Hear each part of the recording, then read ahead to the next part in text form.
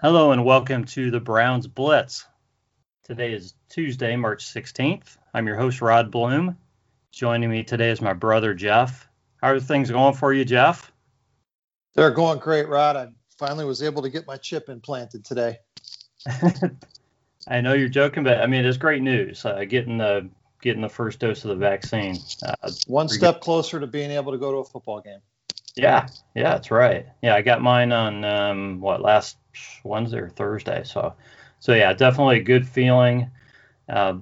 We are joined by our friend Peter Jones, who has also received a dose. Peter, how are you doing? Yeah, I'm doing good, Rod. Yeah, very good. Hi, Jeff. Hi, Peter. Good to talk to you again. Yeah, you too. Yeah, I got mine on Sunday, Rod, and my wife got hers on Friday just gone. So, yeah, like you guys say, it's a step in the right direction, a step to being able to go and see live football. Yeah, definitely a good feeling, guys. Good to talk to you guys. We're not going to mess around because we got a lot of football to talk about. I'm going to skip the drink part again, kind of fading away from that a little bit. I'm drinking a beer, but nothing special. We got free agency news. We got free agency going on. Everybody's just been refreshing on their phones for the last 2 days. Just probably their thumbs are worn out, just waiting for news to happen. The Browns struck with John Johnson, and a move that has everybody excited, signing him to a 3-year, almost $34 million deal with $24 million guaranteed. I think that's one of the moves everybody wanted to see. Everybody wanted to see a defensive end. The Browns signed Takk McKinley to a deal that's, depending on what you look at, it's worth somewhere between $4 and $6 million, I think, on a 1-year deal. Different opinions on Takk McKinley. Not a lot of them are real great, but hopefully he can come in and get a new attitude in Cleveland and maybe become a player that people think that he can be. He obviously had some promise coming out of school, or he wouldn't be in the NFL at this point. So I just kind of want to talk about those two guys briefly. So Jeff, your thoughts on those two signings, and what did you expect the Browns to do at this point in free agency, and how's what they've done compare to what's actually happened? Well, I was a little bit caught off guard, to be honest, that they went safety with, the big signing. I expected one big signing, possibly two, but I really thought it would come at edge, just because that's where the money's been committed in the past, primarily. But I think, there's definitely a need at safety, and I don't know if it's as great as the need at edge, but, I like the signing. I mean, I think I mentioned to you that if, you want to have a defense like the Rams, the quickest way to do that is to go take their players. So, yeah. From everything I've read on him, I think he's a versatile guy who should be an anchor back there for us for the next 3 years at least. So, hey, that's great. One problem solved in the secondary. Still a lot of questions back there. The Takk McKinley signing. I don't know. I think he's a secondary piece. I don't see him, stepping into the Vernon role. I don't really think that's why he was brought here. And I don't think it solves the question of who's going to be our starting left edge. But we'll talk some more about that as we get through the night here.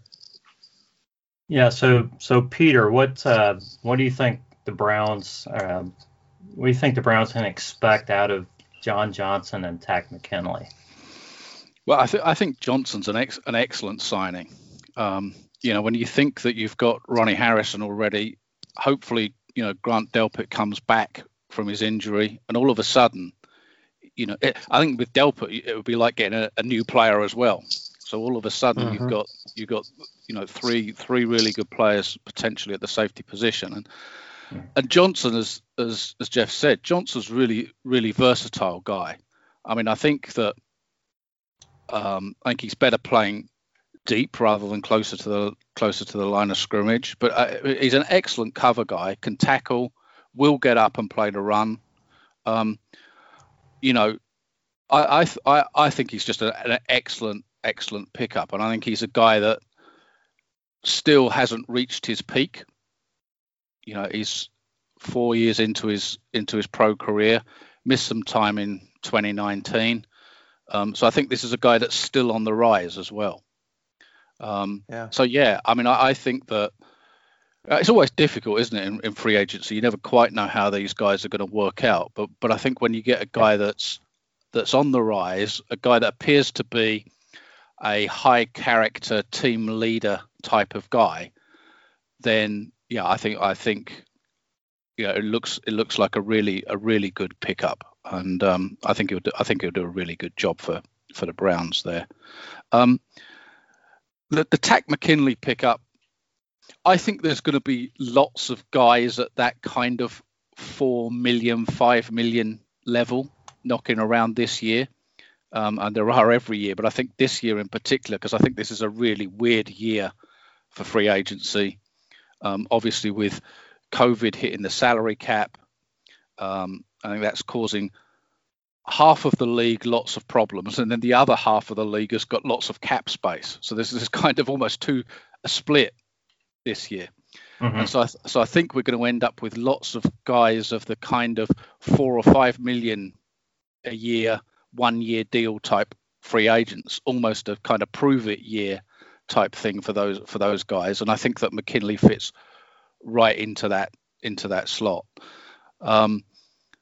He's fast, and I'm not sure. I guess he fits as a 4-3 end, which fits the Browns. I'm not sure that he's probably not better suited to a 3-4 outside linebacker, to be honest. But I think as a specialist pass rusher, I think he hits home. So I think put him up, on third down. I think he can start. I think he could be the end opposite Myles Garrett. But I still think that they're probably going to want to look for another guy at that position if they can get one, whether that's in free agency or in the draft. Yeah, I think that's how most Browns fans feel, is that they're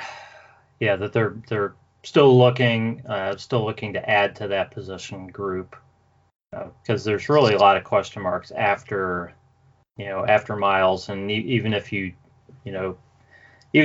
consider Takk McKinley to be the starter, behind those guys, there's not much proven talent at all on the roster, and it's tough to expect to make much of a run, with just two guys like that. It is, and although we say this about lots of positions, it really is true at the edge position. You can never have enough of those guys. Those guys that can get to the passer and kill the passing game, you just can't have enough of those guys. So, yeah, that's right. That's what's kind of great about the Johnson signing, though, is that there are a lot of question marks, but with him, you know what you're getting. Yep, absolutely.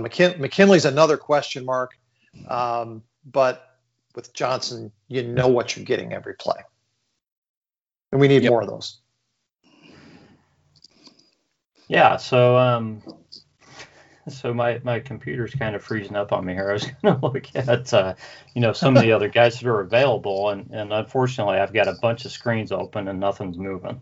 So what I do have open, which I was unaware of, is the fact that a lot of people had talked about the Browns, and corner, and everybody liked Mike Hilton, to come in as a third corner for the Browns from the Steelers, and the Bengals signed him apparently to a 4-year deal worth $24 million. And the Bengals are spending some money. You would think that they were really trying to make a run with what they're doing. Obviously they replaced one end with another, but they've spent some money. It's kind of a little bit surprising. So let's go back to Do you guys, either of you, expect the Browns to be serious about signing another edge guy in free agency? Do you think there's somebody out there in in the appropriate salary range that they would bring in either to compete with Takk McKinley or be that one of the first or second guy in off the bench maybe? Or do you think that they look to the draft to fill out that room? What do you think, Jeff? Well, I think it's going to have to be the draft at this point. Missing out on those top tier guys and just based on how the market went for all those edges. I mean, we were talking those guys being in the $10 million plus range. Well, they're all in the $15 million plus range. And kudos to Andrew Berry for not playing in that sandbox. But I think with the Takk McKinley signing, it signaled to me that they're going to look at edge with one of their first few picks in the draft. It's too bad that it's not, a top heavy draft for edge, but there seems like there's a number of players later, like in the second and third round, that are worth looking at for that role. And, maybe McKinley is kind of a 1-year bridge to developing somebody out of college. Yeah, do you agree with that, Peter? Or you think there's somebody still out there who could help the Browns? Yeah, I pretty much agree with that. I mean, the name that's still out there, I believe he hasn't signed anywhere yet, is the guy at the Cardinals, who in essence, Hassan Reddick. Hassan Reddick, yeah. There's a couple other guys, but they're older, I think. I'm not sure if anything's happened. I mean, Melvin Ingram's coming off an injury, I think. I think somebody will pick up Ingram.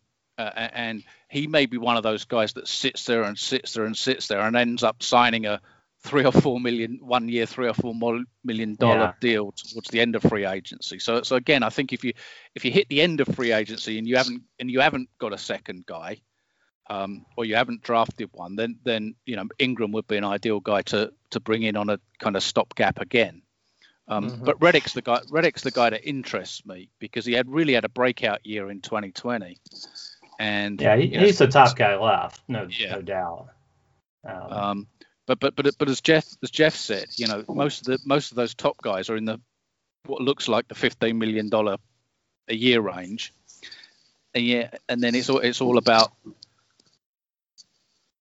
value, isn't it? It's I don't mind spending $15 million a year on a guy if I get $15 million a year's worth of value. But that's a lot of money to go wrong on a player if you do go wrong. Whereas 3 or 4 million in this day and age isn't. Do you think it's possible, Peter, to get that kind of value out of two guys on a line? I mean, when you've already got Myles Garrett, playing in that atmosphere, can you get another guy to give you that kind of contribution? I think absolutely yes. When you've got a Myles Garrett, you would expect the guy rushing from the other end to pick up a whole bunch of sacks, tackles for losses just because Garrett's there. Mm-hmm. Yeah, I've got two other names for you, Peter. Tell me what you think about either one of these guys, because as far as I can tell, neither one of them signed yet, and that's Aldon Smith from the Cowboys. These are both older guys, and Ryan Kerrigan, 31 and 32 years old. But I mean, the Browns are looking for somebody for 1 year, and I don't think either one of these guys did a whole lot last season. But you're looking for somebody to come in and maybe not play every down anyways. Or even be out there all the time, right? Split time with Takk McKinley or be in a rotation. So what are your thoughts on either of those two guys? Smith's an interesting guy because, he's spent a number of years out of the league with, whole bunches of personal problems. So although he is a little bit older, he doesn't have the old body in terms of, NFL injuries and that kind of thing. He's a guy that I think if you were looking to sign, you're looking to sign him on a 1 year, $4 or $5 million deal again. So going back to Jeff's point, I think him with McKinley, you've probably got two halves of a whole there, if you like, and a rotation there. So I wouldn't have a problem spending $4 or $5 million on Aldon Smith on a 1 year deal. I think he was solid in 2020. I don't know the number of sacks he had, but I would imagine it's half a dozen, that kind of number. I think so. And I think if you can kind of add that to Myles Garrett and then add McKinley adding in a few sacks here and there, then I think it's job done. And I think Ryan Kerrigan's probably in the same level of conversation. Probably half a dozen or so sacks last year. Similar type of conversation. I think he's a guy that's got lots of sacks over his career. But again, he's an older guy, and I guess his job's done at Washington with that line that they've got there with Chase Young and Montez Sweat and pretty good line. Yeah, it's pretty good. But yeah, no. I think Kerrigan can do a job for 1 or 2 years, and I think in this market this year, again, I'd be looking to get that type of guy on a 1 year, similar type deal to what McKinley was. So I think if you can get one of those two, plus McKinley, then I think it's job done, and you can start looking elsewhere in the draft. Yeah. And thoughts on that, Jeff? Yeah, no, I mean, Peter's right. If one of those guys will come in on a team-friendly deal, we need the help this year and next. I like developing guys for the future, but right now we're in a win now mode. So, if we can get a guy that can play at that level on something team-friendly, for sure, do it. And I think Jeff raises a really important point there, which sometimes gets missed, particularly when we talk about the draft. Is it's very difficult for a younger guy, particularly a rookie, to come in and start and contribute straight away. They'll contribute straight away, but they're not going to be at their full level, their full, meet their full potential straight away. And so when you're a team that I think is a team that's in contention, a team that's very close to a championship game or even a Super Bowl, then you're looking to get guys that can come in and start as soon as possible, straight away. In other words, exactly. And so that's something that you have to think about when you go through the draft process. Obviously, you want to draft for the future, but if you've got a big hole, don't necessarily think about that. You're going to draft the guy this year that's going to come in and contribute and start 16 games and play at a Pro Bowl level. You're looking at your draftees this year to be progressing and be starting next year and Pro Bowl by year 3, that kind of thing. So I think that's a really important point that Jeff raises there. Well, I really appreciate that, Peter, because that concept is completely new to us in Cleveland. We're used to thinking about who are we going to draft this year and what's their contribution going to be. It's different. We have to change our perspective about the draft. Well, when you're drafting 26th, you're not getting a guy that's going to come in and dominate as a rookie. It's just not even though they used to be expected to. Yeah. Right. Yeah. So real quick, guys. I know there's some good corners in the draft. The Browns have a lot of holes at corner. So between the two of you guys, who are some corners in free agency that you think are in the range that the Browns, might be looking to spend, which is, I think probably even less than that $4 to $5 million range. Guys that they can get in on a decent deal who can contribute and provide depth at corner.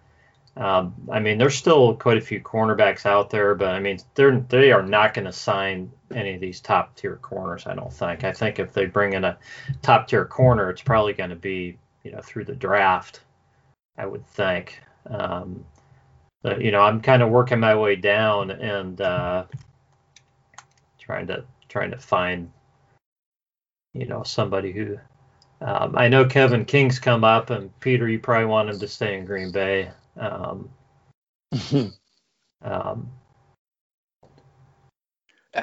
Troy Hill, yeah. I mean, then it drops down quite a ways. Richard Sherman, I don't know what kind of deal he's going to get. People have talked about him coming to Cleveland. There's a lot of guys out there. Any thoughts? Yeah, I think there's a couple, 2 or 3 things there. I think that the likes of Richard Sherman. I think there's lots of teams that would be interested in Richard Sherman on a short-term deal. But you're talking in the 10 million range probably. The same with Patrick Peterson. Browns aren't going to do that.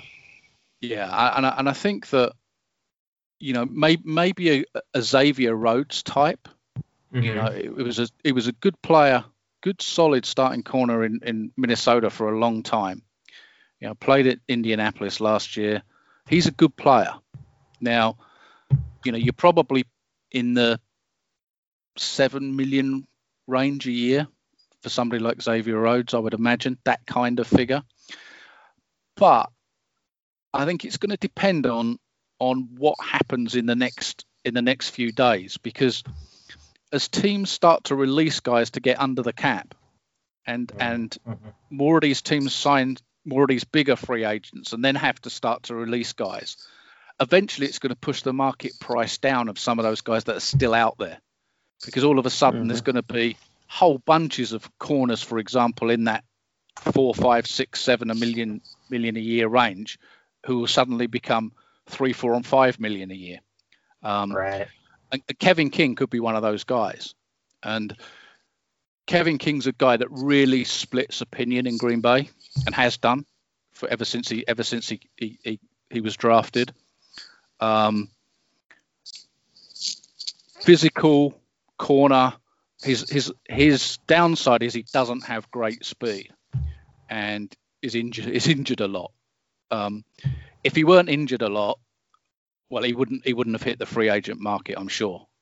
I think he's a good player. But again, he's a guy that's probably in that 5 million a year range, but he's young. Kevin King, what is he, 25 years old, I would imagine.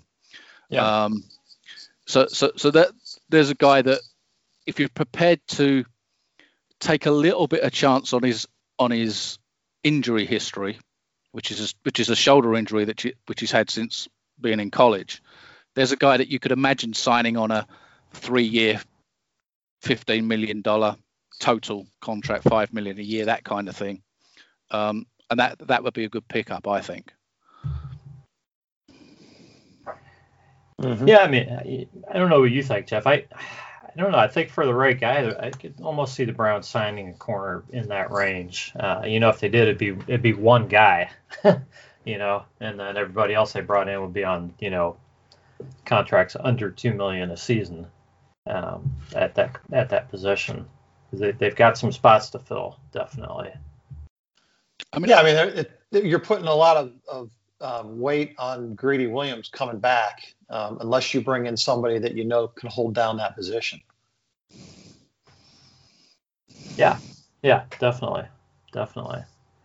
So I guess in an ideal world, you'd like to pick up one of those kind of mid-range free agent corners, and then hopefully, a corner would fall to you either in the first or second round, somewhere reasonably high in the draft, that you could develop to be, the starter next year.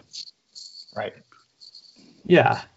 And I think this is a good place to transition to the draft. And Peter has, you have positional boards out that you put out on Twitter. Are you still on version 1, Peter, which is what I have in front of me? I'm on version 1 of the published one, yeah. Okay. You're working on version 2, I'm sure, because I know you're always working. So let's start with corners. I really don't want to go mock draft and all that stuff. Yeah. I really wanted to kind of look at where we think the Browns are going to go in this draft. And I think we've known since last May that, or actually, last April, that the Browns were going to be addressing defense in this draft. Right. And specifically corner, safety, maybe linebacker, and maybe edge, depending on what they do in free agency. But definitely defense. So I'm really intrigued with the corners in this draft, and I'll tell you why, because I start going down the list of the top guys, and I see 6'2", 6'2", 6'1", 6'1", 5'10", but then 6'3", 6'1", 6'2", 6'1", 6'1". There's some big corners in this draft, and to have talented big corners like that, especially with all the big frame receivers that have come out recently and are in the league, man, these guys could really help a team. Obviously depending on how they, if they play up to their billing.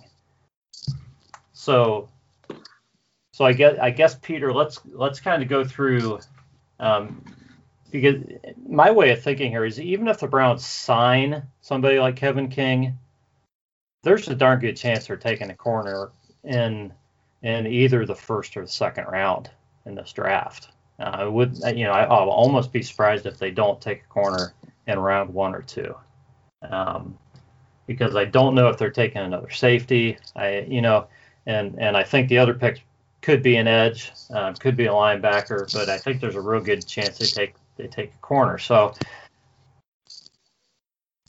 tell us about your favorites, and then kind of guys that you think, if the Browns stay put, who could be there for them in the first and second round. Yeah.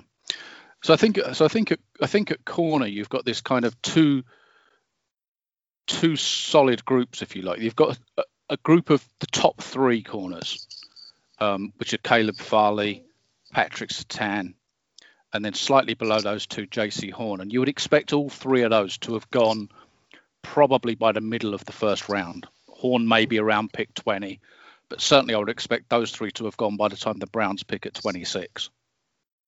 So they would have to move up to get one of those guys. Yeah.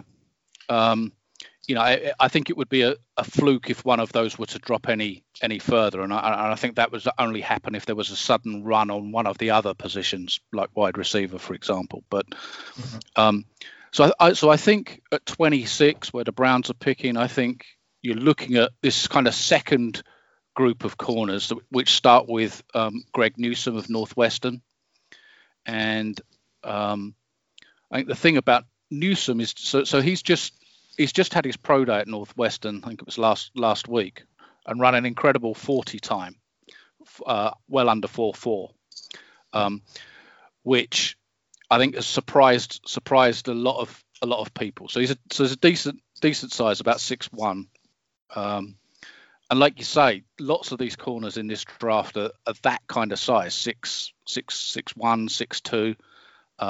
Asante Samuel is the kind of outlier for that, who we'll get to in a minute. But I think a guy around somewhere between 20 and 30, Greg Newsome is probably the guy that most teams in that area who are looking for a corner would probably be angling for. I mean he's a very aggressive corner, very physical. A little bit like, and you've probably not seen too much of him, but a little bit like Jair Alexander at the Packers right now. Very physical, very in your face, team leader type, the type of guy that you'd like at corner, to be honest. Not passive in any way. So yeah, I mean I like Newsome in that position a lot. Okay. I guess a couple of the other guys around that kind of area. There's 2 corners at Georgia, Eric Stokes and Tyson Campbell.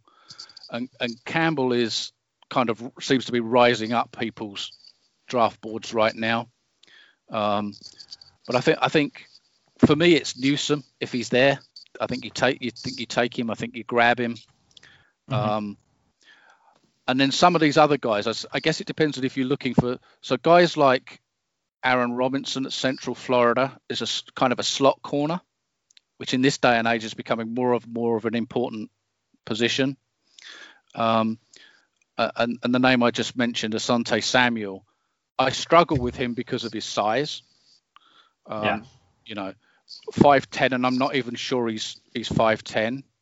And he reminds, as a Packers fan, he reminds me of Terrell Buckley, who the Packers drafted many years ago out of Florida State, who was a very good ball player, but was just physically too small. And that's who Samuel reminds me of.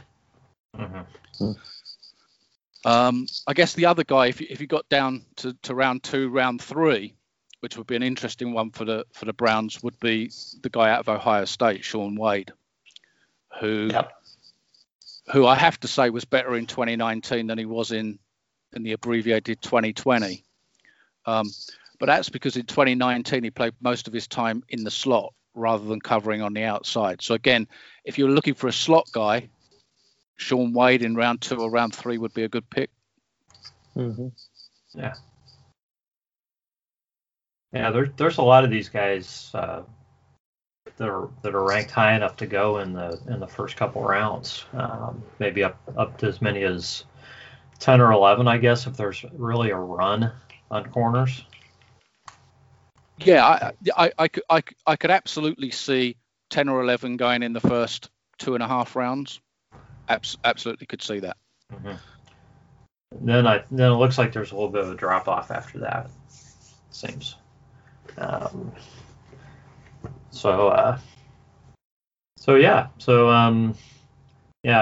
really intrigued by the Browns getting, a cornerback that's over 6 foot tall who can play.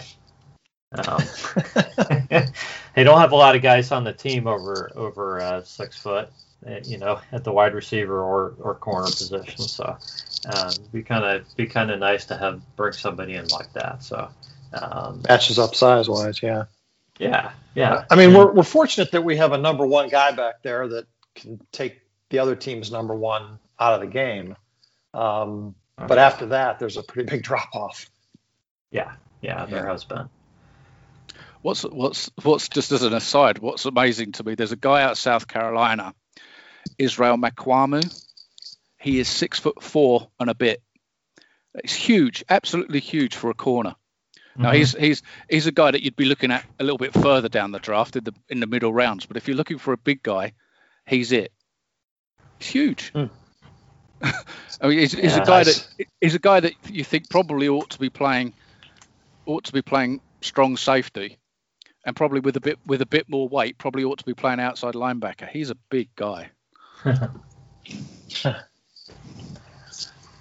So the Browns have addressed safety, but if the Browns were looking for a true free safety in the draft, some guy to come in and play center field, especially if they have issues, first guy off the bench, who would they be looking at in the draft? And probably not a guy that would take real high, I wouldn't think, in the draft. But who do you think the best prospects are at free safety? So there's a couple of guys that. So a guy that's getting a lot of kind of press and seems to be moving up the draft boards right now is Richie Grant, Central Florida. He's just under 6 foot. So if you like, probably slightly undersized for a typical safety, but is a good deep safety. Again, he's another guy that's kind of aggressive and physical and will get up and play the run. He loves to hit. There's a career that's got a guy that's got I think it's 10 or 11 interceptions in his college career. So he makes plays and he's a guy that's around the ball a lot. So forces fumbles, recovers fumbles. One of those guys that, if the ball's on the ground, it always seems to be him that's either caused it or recovered it. So Richie Grant, I think, is a good guy if you can get him probably in about round 2. The other guy is the guy at Syracuse, Andre Cisco. So a very typical, what we would have called in the old days, ball hawking type of free safety type of guy. Lots of interceptions. I don't know the exact number off the top of my head, but lots of interceptions across his college career. Gets sideline to sideline, but just seems one of those free safeties that always just seems to find the ball in the air, and pick off passes. Now the only issue with him is that he suffered an ACL injury in 2020, early in the year. Else he'd probably be a first round pick. So he's one of those guys that you might be able to get in round 2, round 3, maybe drop to round 3, that you could throw a dart at, and if he's back to where he was, you're getting a bargain. Yeah. Peter, I just looked him up. In 2018, he had 7 interceptions. In 2019, he had 5. Yeah. In only 9 games. Yeah. Yeah, it's absolutely one of those guys. When you go back and look at Syracuse from those years, it seemed like he was making plays all the time. Now, obviously, what's that? 12 interceptions just given us over 2 years, and he's just one of those guys that just seems to come up with those plays. Yeah, well, it'll be interesting, just to see what the Browns are thinking. When I think of Andrew Berry and just what he's done in the draft, what he did last season for the Browns, I think he goes after the best guy. So, yeah. And he'll move up a spot or back a couple spots, and he will. If one of these guys is there, even if he's got 3 safeties on the roster, but he can get a guy who he thinks is going to contribute or going to be, a great player, in a year, I think I'll take him. So, yeah. So I could definitely see him going after, one of those 2 guys in this spot. I think the other name that's worth throwing out there, and this partly comes into the linebacker discussion, is the guy from Notre Dame. I'm going to try and pronounce his name, Jeremiah Owusu-Koramoah. So I don't know if you guys remember the guy that, gosh, his name slipped my mind now, that Isaiah Simmons that Arizona picked last year. Yeah. It's kind of a hybrid linebacker safety guy. Yeah. Well, this guy from Notre Dame is a very similar type player. Safety linebacker or whatever. Safety linebacker. So he's the kind of guy probably in the 4-3 that you'd probably have as a weak side outside linebacker, because he's not very big. So he's 6'1", 215-ish, if you can believe that. There are rumors that he's actually even smaller than that. So it might be that he best fits safety in the NFL. The reason he's kind of liked at linebacker, he does it all. So he can rush the passer, excellent blitzer, covers tight ends, covers backs out of the backfield, and makes plays. So he makes sacks, has interceptions, breaks up passes. He's quite a dominant player at that. For Notre Dame over a couple of years, and plays big in the big games. So Notre Dame beat Clemson earlier this year, or season just gone, and he had a huge game in that game. So that's definitely a guy that you would expect to go again somewhere between picks 20 and 30. And if he were there, he would certainly be an interesting. Somebody will take him in that range. I'm sure they will. Yeah, that would definitely be interesting, because I mean, I think John Johnson is so versatile too. A lot of people have talked about him, almost being linebacker-ish himself. I think we give the Browns a lot of flexibility if they could, if they went that direction. I just go ahead, Peter. No, I was going to say, and especially in this day and age with the predominance of the passing game, Owusu Karamo is a guy that you'd never need to take him off the field. So you'd leave him in there in nickel and dime situations. Right. So it's very interesting. My only reticence is that sometimes you find these guys that are kind of between positions somehow never find a position. That teams end up never quite knowing what his best position is and never finding it for him. Yeah, and they kind of float around out there and never get good at anything. Yeah. I know that feeling only too well, Rod. Yeah. Yeah, I understand. Yeah. So the Browns and the linebacker position, it's kind of like a big secret. Okay, we really don't know. We just have ideas of what the Browns think about the linebacker position. They waited until was it the fourth or the fifth round they took Jacob Phillips last year, Jeff? I think it was fourth. I think fourth round they took, and everybody expected them to take a linebacker higher, and they just took other players and kept waiting. So so people talk linebacker. We really don't know. So if the Browns are interested in a linebacker, what direction might they go? Aside from the gentleman you just talked about. Yeah. Nice dodge on the pronunciation. Yeah. I might have been able to get it, but yeah. It probably sounds even worse in UK English, but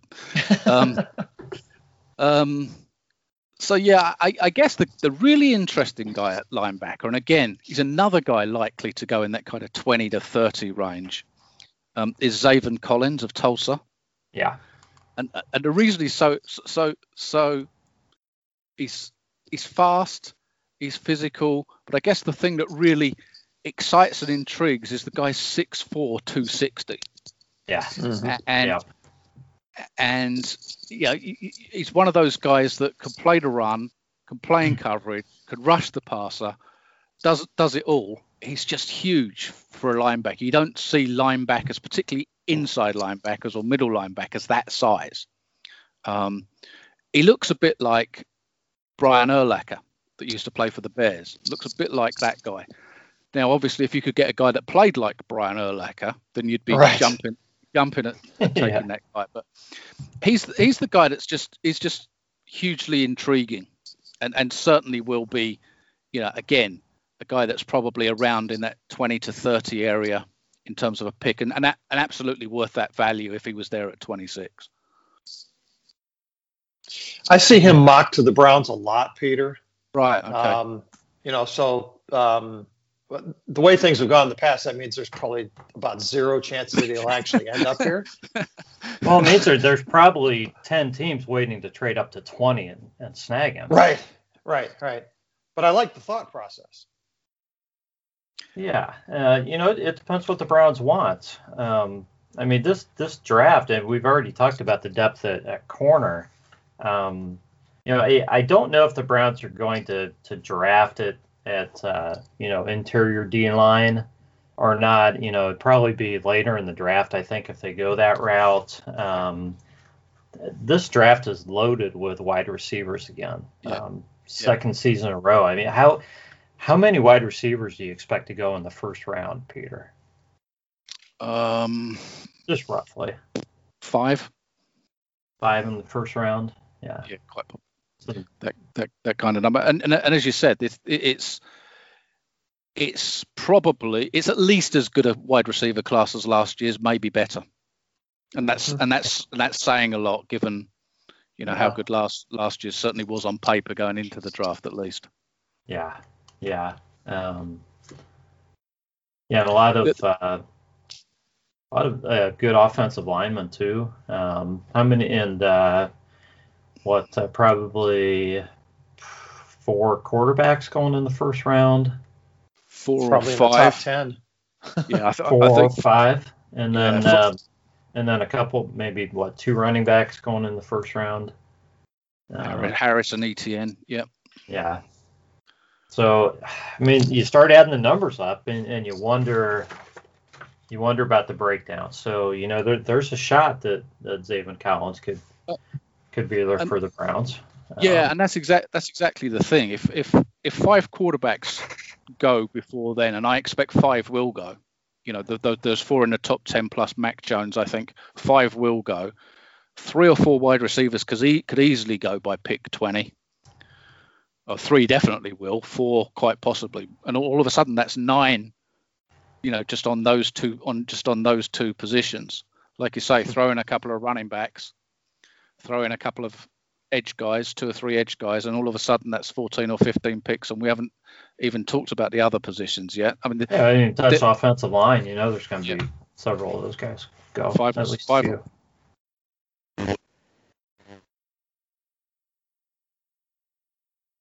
Yeah. So,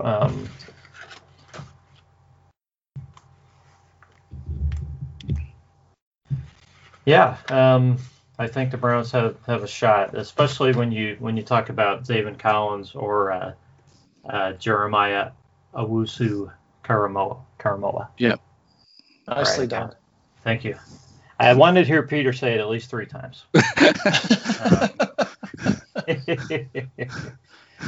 So, I guess, Peter, just based on the information we have right now as far as what the Browns have done, just give me, I think we probably did this last year, just give me what you think would be just a tremendous draft for the Browns, just through maybe the first 3 rounds. And the Browns, I don't have the numbers of their picks right in front of me, but they have a first, a second, and then 2 picks in the third. 26, 59, and then 89 and 91, Rod. Okay. Yeah. So now you're putting me on the spot. So I think that. So I think I think in the first round it's one of those 3 guys. It's either Newsome, it's Owusu-Karamoah, or it's Zaven Collins. So we're going to assume one of those 3 will drop to them at 26. And then I guess you go from what position did we not pick in the first round to who we might get in round 2. Yeah.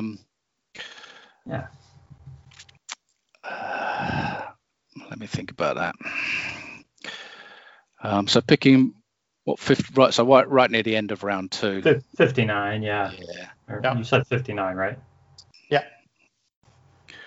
So I think it will depend if they didn't get if they don't get Newsome, for example, in round 1. So say they took one of the other positions in round 1. So say Collins drops to them in round 1, and then they come back for a corner say in round 2. Then somebody like Eric Stokes out of Georgia is likely to be there around between 50 and 60. So I think that would be a good pick. So we've assumed we've gone Zaven Collins in round 1, Eric Stokes of Georgia in round 2. Round 3. I guess what other positions are they really then looking for if they've covered off corner and linebacker? Edge. I would say edge. Maybe safety. They may be looking for either a big or either a big frame or a speedster wide out. Maybe right. Round 3 or 4. Right. So the edge guy that I think will go in round 3 is Quincy Roach of Miami. So Miami's got three edge guys. Rousseau, Jalen Phillips, who will both go in round 1. But Quincy Roach doesn't stand up against the run particularly well, but is a huge pass rusher, really quick off the edge. So I think in round 3, if Roach is there, I think you've then got Collins in round 1, Stokes in round 2, Roach in round 3. That sounds like a really good draft to me.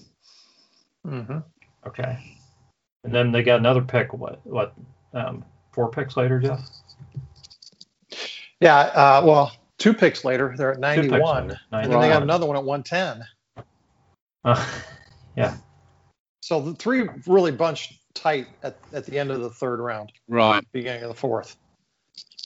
Yeah. So I guess at this point, Peter, if they were going to go wide receiver, into the 3rd round, and to my way of thinking, they either want a big guy with great hands, and decent speed, or they want some guy just a flat out burner. One of the two. And I know this draft has both. Yeah, I mean, I guess one of the guys. Are the Browns allowed to draft a guy from Michigan? You did last year. Yeah, it has to be at the very end of the draft. That'd be 7th. That's a rule. So the wide receiver that kind of fits, just as you've described, Rod, kind of end of round 3-ish, is over 6'4", 215, 220, that kind of number, is Nico Collins out of Michigan. And he's exactly that. He's a big, physical receiver, good in the red zone, decent production in college without having the top numbers. And if he had the top numbers, he wouldn't be there in the 3rd round anyway. But that's the guy at the end of the 3rd round. If he's there, Nico Collins would be the wide receiver pick for me, because he fits exactly that mold that you've just described, and you'll forgive him coming from Michigan, I'm sure. And right after his name's called in the draft, all is forgiven. Yeah. And don't you agree, Jeff? I mean, that's kind of what the Browns haven't had in a while. They've brought in speed guys, before. They really haven't had the big wide receiver, that some other teams have had. So I think, I think a guy like that would really be given a shot. And, especially with Stefanski liking the tight ends. And I know the Browns play a lot of 2-3 tight ends, so maybe a big wide receiver isn't really necessary. But, if he's got more speed than the tight ends, then I think the Browns would have a spot for him. Yeah, I think there's a few things at play there. Number one, we know that we have 2 very expensive wide receivers already who we're going to have to do something with one of them probably in the next 3 years. So we need to be developing somebody to step in. And I think we've had several people on the podcast talk about the need to take the top off the opponent's defense. So some speed and athleticism combination at the wide receiver spot that we can be developing over the next couple of years. Certainly a need for the Browns from a developmental standpoint. Where that happens in the draft, I mean, we've got Peoples-Jones that's sort of in that path right now. We had Josh Gordon a number of years ago. Terrell Pryor had some success for a season in that role. I still think there's a fit for that kind of player, regardless of how we structure our offense. But this is probably a great draft to be looking, like to Peter's point, how deep we are at wide receiver this year. It's a great time to be looking for that kind of guy. Yeah, absolutely, and I think that it's always difficult when a draft is deep at a position like it is at wide receiver, because you think, well, I get to the 5th or 6th round and I can take a guy there, and you certainly can. But you have to be thinking in the 5th and 6th round, is a wide receiver you take in round 6 any better than what you've probably already got on the roster? And probably the answer's no, probably. So and I think that applies to lots of teams. So I think some of those later rounds are ideal for just almost throwing a dart at a guy and taking a chance on somebody. But for me, if you're looking for that big, so Nico Collins reminds me of Marquez Valdez-Scantling, who plays for the Packers. And you talk about taking the top off the defense. That's exactly what MVS does. It's the one speed guy that the Packers have got, and that's who Collins reminds me of. Gotcha. Nice. So Jeff, this is for you. I've been talking to Peter a lot. The Browns have 9 picks in this draft, and we've talked about this, even before I think last season's draft. The Browns aren't bringing in 9 rookies. Okay, 9 rookies aren't making this team. So, are the Browns more likely to? I'll give you 3 options. Are they more likely to consolidate and move up and wind up drafting 5-6 guys? Are they more likely to take the guys they want and move some picks out, trade out, moving picks out to next season? Or are they more likely to use the picks and bring guys in and have a look at them and just cut some guys they draft? I would say the first scenario is probably the most likely, but I think there are some elements of the second scenario as well. Just with this draft not being particularly strong at the positions that we have a need at near the top. For instance, most places I look, there's no edge ranked in the top 20. There's only a couple of linebackers and cornerbacks ranked in the top 20. There's no safeties ranked in the top 20. I mean, all those areas that we really have the need at, this draft is thicker in the middle rounds. So, I almost wonder if the Browns don't take that 26 pick and really go get a particular guy that they want with it somehow, either moving slightly up or down. And then the rest of the draft, you're probably going to see them taking guys in that 70 to 90 range for depth on this roster and for development for future years. You're totally right. There's no way on earth that anybody past the 3rd round is contributing to the Browns in the next year or two. So why use those picks on guys that aren't going to make the team? I think there's more value in leveraging those picks into higher rounds, even if it's, 1 or 2 guys that they can plug in as depth pieces. One place that we haven't mentioned yet, offensive tackle. We've got 2 really solid starters, but Kendall Lamb just left in free agency. Chris Hubbard had an injury late in the season. We just don't have a number 3 offensive tackle right now. That may be somebody that, gets picked up toward the end of free agency. But I think that's a position that it would be great to find a guy in, late round 2 through round 3 that we could be developing, for when Jack Conklin's contract is up. So those kinds of decisions are going to be interesting to watch, this year. Yeah, you're right. Peter? So a good a tackle in round 2, towards the end of round 2 somewhere. So there's a guy at North Dakota State, which is where Trey Lance plays. Dylan Reduns is a really good, probably right tackle in the pros. Probably will go in the 2nd or 3rd round. Is a guy, because of the level that he's played at, probably needs a bit of time to come in. But with the tackles you've got, you're not looking for a guy to come in and start immediately. As long as there's no injury. So he could be the guy. Yeah.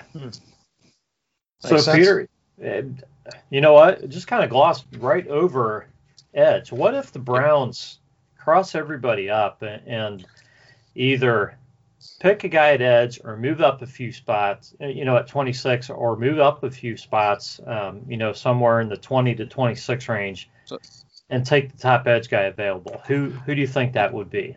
Yeah, and that's a good point, because Jeff just raised that absolutely rightly. In probably the first 15-ish picks, there isn't really an edge that's likely to go in the top 15. But then you've got three guys that you could see going between 15 and 30, might go between 15 and 25. Rousseau of Miami, just a huge guy, 6'7", big guy, longest arms you've ever seen. I think he had 15 and a half sacks a year ago, but has only played 1 year in college, so he opted out of this year. He's a young guy, so he's one of those guys that's flashed it once, and do you pick on that potential? I think somebody will. There's another Michigan guy, Kwity Paye, so edge rusher, probably going to go between 15 and 20, maybe pick 20. And then the other guy from Miami, Jalen Phillips. So as I said earlier, there's 3 Miami guys, with Quincy Roach probably going in the 3rd round. But Jalen Phillips is probably the 3rd of those 3 in the 1st round. And I would expect him to possibly be there at 26, but he might go slightly earlier than that, because I think once the first one gets picked, then probably the other 2 get picked quite quickly after that. And Phillips, on paper, is probably the best player of all of those 3. His issue is that he's had a whole bunch of injuries, including a number of concussions in college, to the point at one point where he even retired from playing, and then came back and transferred to Miami. I think he was at UCLA or somewhere, and then transferred to Miami after sitting out a year. If his head's in it, and if he's fit, he's probably the best edge player on the board, but he kind of drops down this board because of those concerns. So yeah, I think picking up on Jeff's point about using those draft picks, the later draft picks, to try and move up, I think that's a strong possibility. I think if you get to kind of pick 14 and 15, say, and those 3 guys are still on the board, or 2 of those guys are on the board, I could definitely picture teams in the 20s moving up to take one of those guys. Yeah. Absolutely. Yeah. Absolutely. Makes the draft a little more interesting for us, not knowing. We're not used to picking so late in the 1st round in Cleveland. Well, I kept looking at the draft order, Rod, and I started at pick 1, and I didn't see Cleveland on there, and I thought I must have got the wrong list. At 26, what's this? The list from the 1950s or what? I think what makes it quite interesting, though, I think when you've had the level of success that the Browns have had over the last couple of years, and last year they were just inches away. You get to the position where if you can cover the 1 or 2 holes that you've got in free agency, so you've done that with the safety position, if perhaps you can do it with the corner position, you then get into this, what's quite a nice position in the draft, where you can almost pick any position. You're not going to pick quarterback, and you're not going to pick running back, but right. Other than that, you can almost pick any position, and it will be a good position to pick at, if you know what I mean. Right. Yeah. Whoever's the best player on the board at that time, would almost fit nicely. And I think Andrew Berry has a predisposition to do that. Yeah. Anyway, I really think he does. And obviously they're looking defensive side of the ball, so they're not going to, the chance of the Browns taking a wide receiver in the 1st round is, not very great. But yeah, I could see him taking an edge, a linebacker, a corner, I don't think, it's probably not a safety, but I could see him taking any of those spots. So It's very interesting. It's good to not know that the Browns have a need that they have to fill. And man, if these two guys are gone, we are in trouble. So, Peter, it's been great talking to you. We've been going for a while, and I know it's pretty late across the pond. So, well, thank you for having me on. So our clocks didn't go forward this past weekend. So there's only 4 hours between you guys and us right now.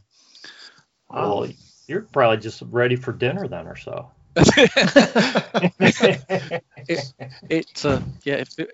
feels that way. But no, thank you so much for inviting me on. It's great to talk some football. It's great to talk some draft stuff.